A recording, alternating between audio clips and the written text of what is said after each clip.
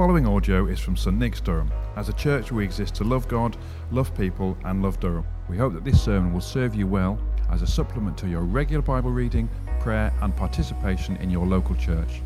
For more information about St Nick's, directions or resources, please visit stnicks.org.uk.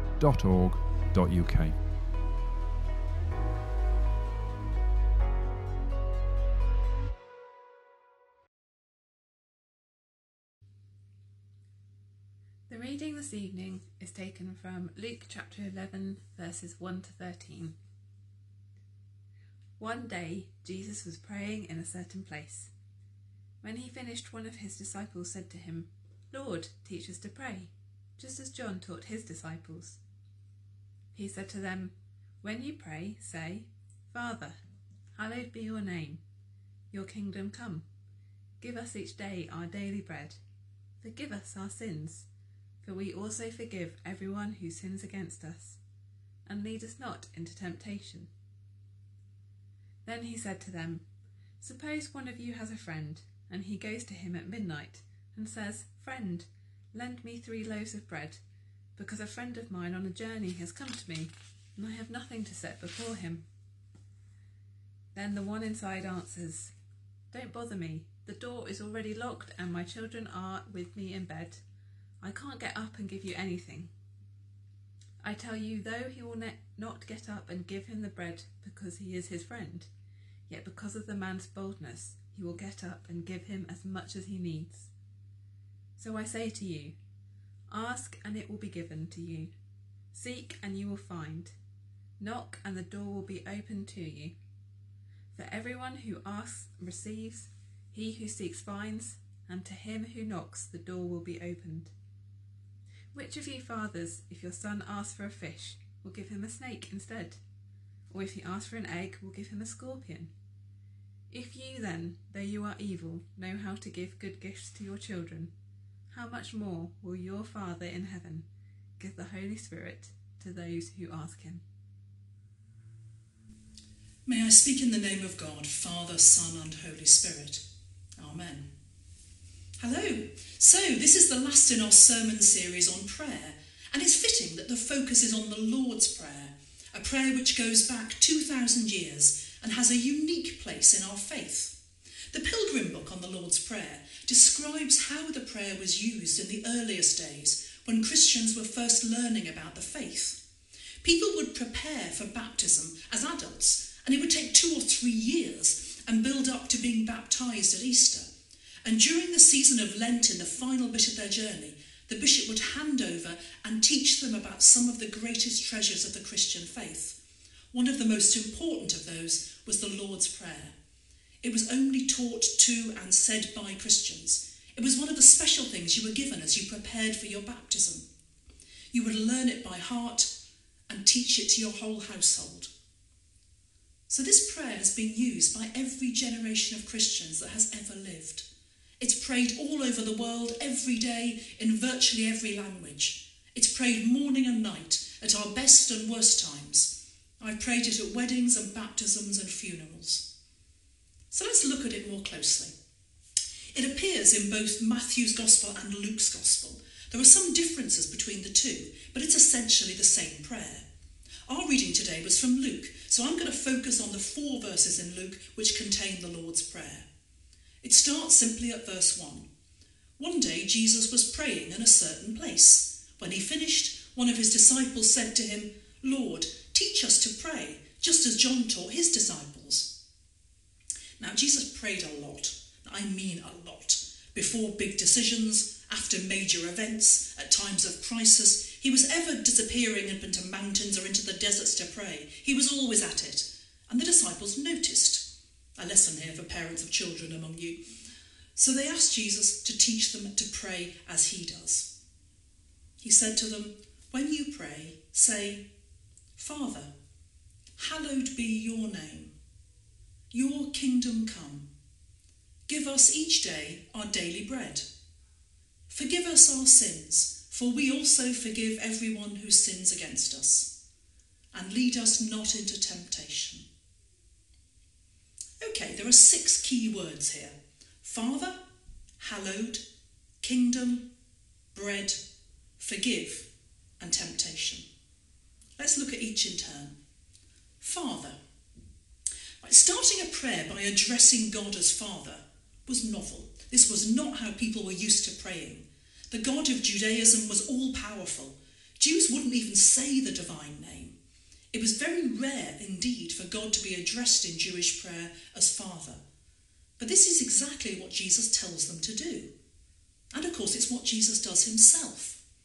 But I do wonder what image the word Father would have summoned up for them. Now, fathers were serious authority figures in Jewish culture and in Roman culture. In fact, a Roman father could literally decide to have a child whipped or killed or sold. His power was pretty much absolute. As David Lucas said in his great sermon last week, too many people still have an image of God the Father as an all-powerful, disapproving God who needs placating. But the Gospels present a very different picture of a loving Father who just wants the best for his children. We think of the story of the prodigal son, the son who's abandoned his father and squandered his inheritance, but when he's finally so desperate he has to come home, his father spots him and runs towards him, flings his arms around him and gives him the warmest welcome imaginable. That's God the Father, a God overflowing with love and grace, who's constantly scanning the horizon to see if we're coming home. But to call God Father is also really intimate. But in the Bible we see Jesus cry out, "My Father," or even Abba, an Aramaic word used by children to address their fathers, more like dad. The bishop and theologian Leslie Newbigin spent much of his life working in India, and he sometimes found himself reverting to an Indian dialect word, because like many bilingual people, he found some things were just better described using a word from another language.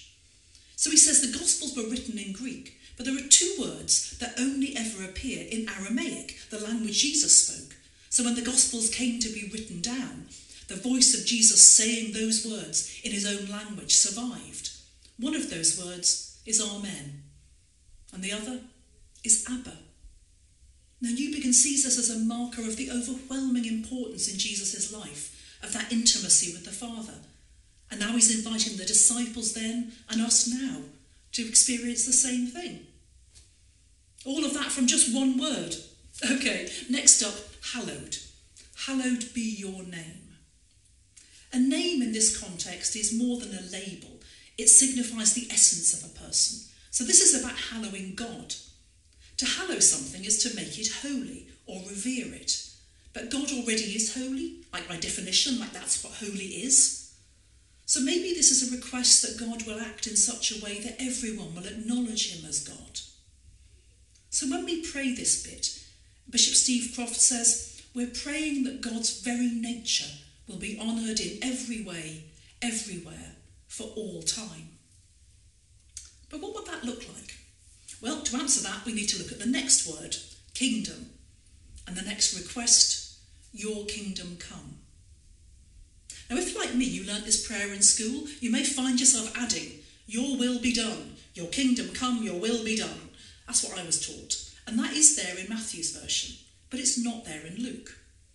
Now, the kingdom of God isn't like just another place. The kingdom of God is where God's rule applies, where everything conforms to God's ways. When that happens, God's will is being done. So arguably, Matthew's just repeating himself. When God's kingdom comes, God's will is being done. So what will that look like? Well, the Bible paints wonderful pictures of the kingdom of God, characterised by upside-down values.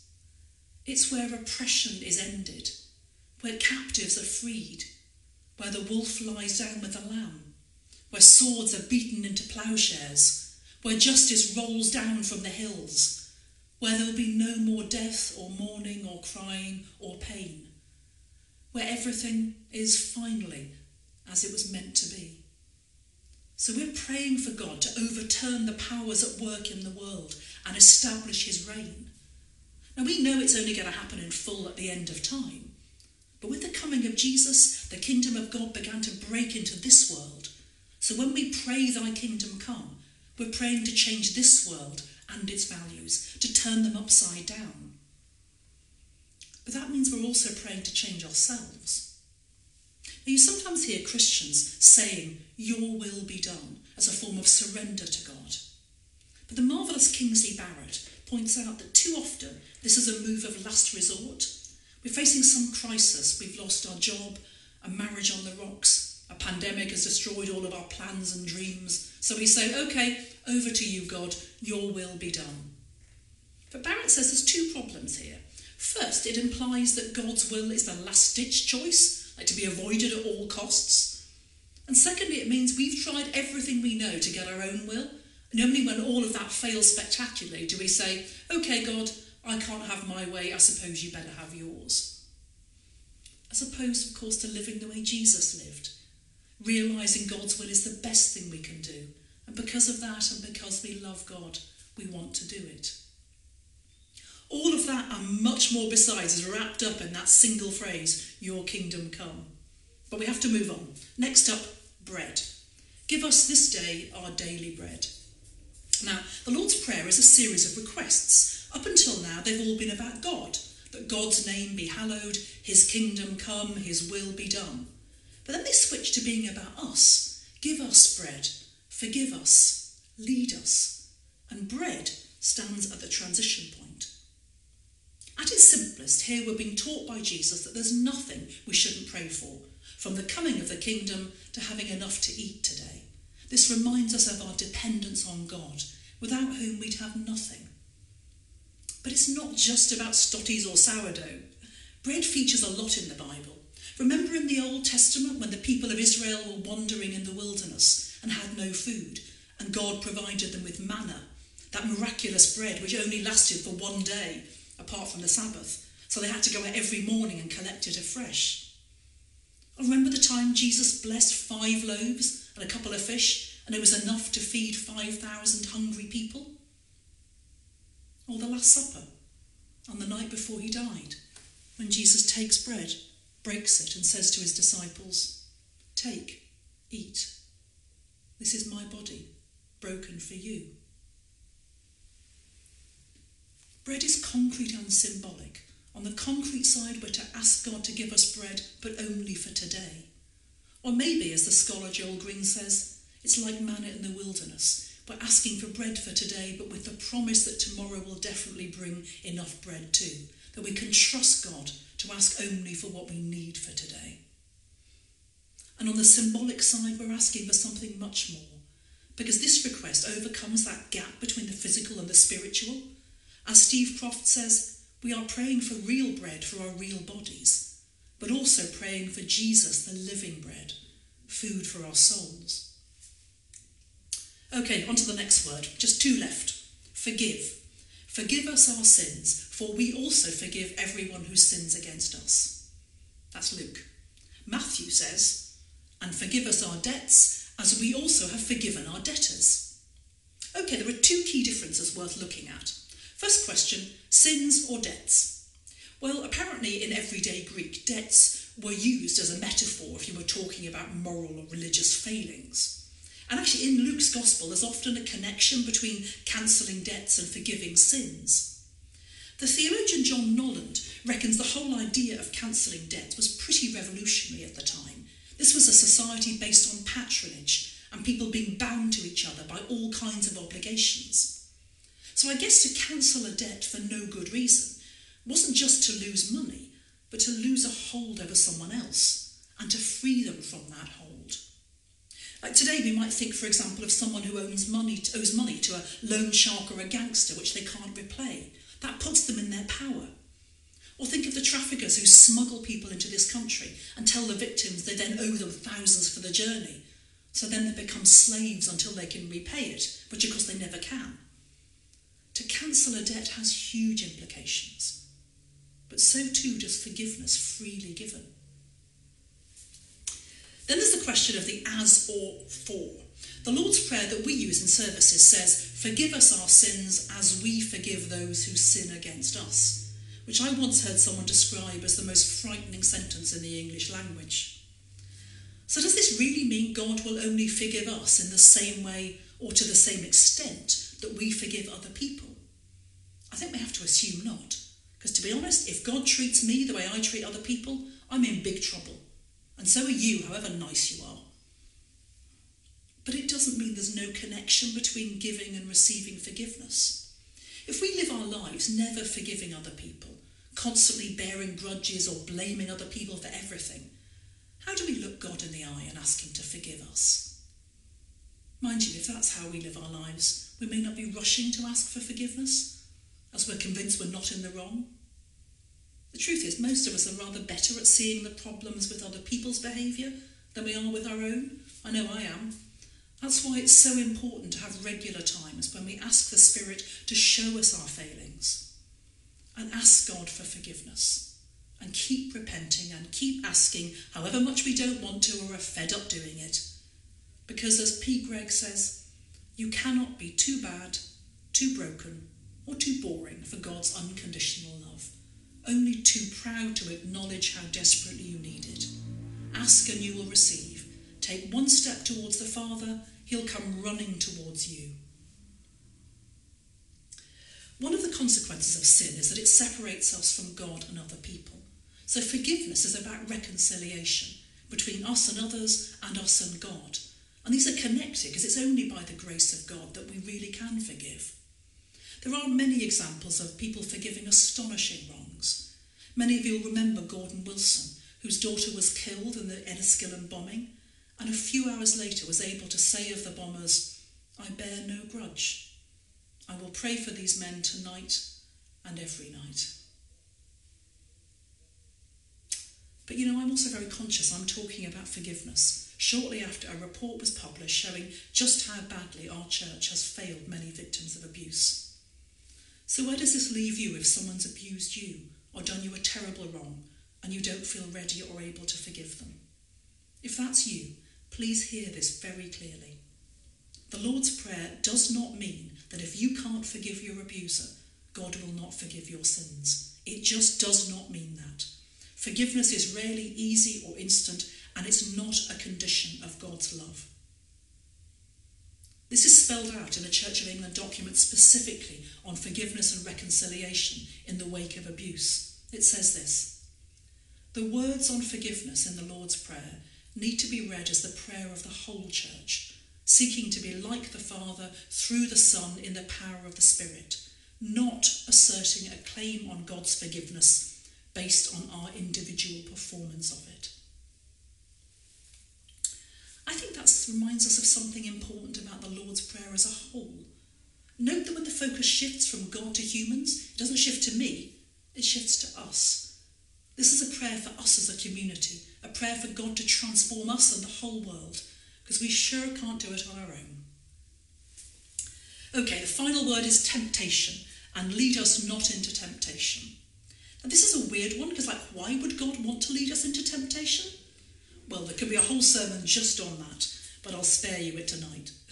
There's an ecumenical version of the Lord's Prayer, agreed between different churches, where this line reads, "Save us from the time of trial." And that's a pretty good take. The Greek word translated here as temptation has a range of meanings, but it's probably more like a trial, not like a legal trial, more like a situation where you're put under a lot of pressure. One scholar points to Jesus thinking about the suffering he will soon face and suggesting the disciples pray that they might be spared the same kind of trial. Another one says that Scripture portrays two kinds of temptations. There's the one we normally think of, a struggle between good and bad choices. And there's another deeper temptation with much higher stakes, where we're tempted to deny God, either by walking away or by displacing him from the centre of our lives and playing God ourselves. But however we interpret this, we're asking God to protect us from that which would take us away from him and from his love. And that's a great prayer. Okay, that's our 6 words. There is so much in this wonderful prayer. Justin Welby, the Archbishop of Canterbury, says that the Lord's Prayer is simple enough to be memorised by small children, and yet profound enough to sustain a whole lifetime of prayer. So can I encourage you to use the Lord's Prayer more in your prayer life? Starting this week, could you say it each day in your prayer time? And maybe each day reflect on one of those 6 words. Father, hallowed, kingdom, bread, forgive, temptation, and see what happens. But as always, be very careful what you pray for, because if God says yes to the request in the Lord's Prayer, stand back and wait for the world to change beyond all recognition. Amen. Thank you for listening to the St Nick's Durham podcast. If you'd like to hear more sermons and teaching like this, then subscribe wherever you get your podcasts. For more information about St Nick's, visit our website at stnicks.org.uk.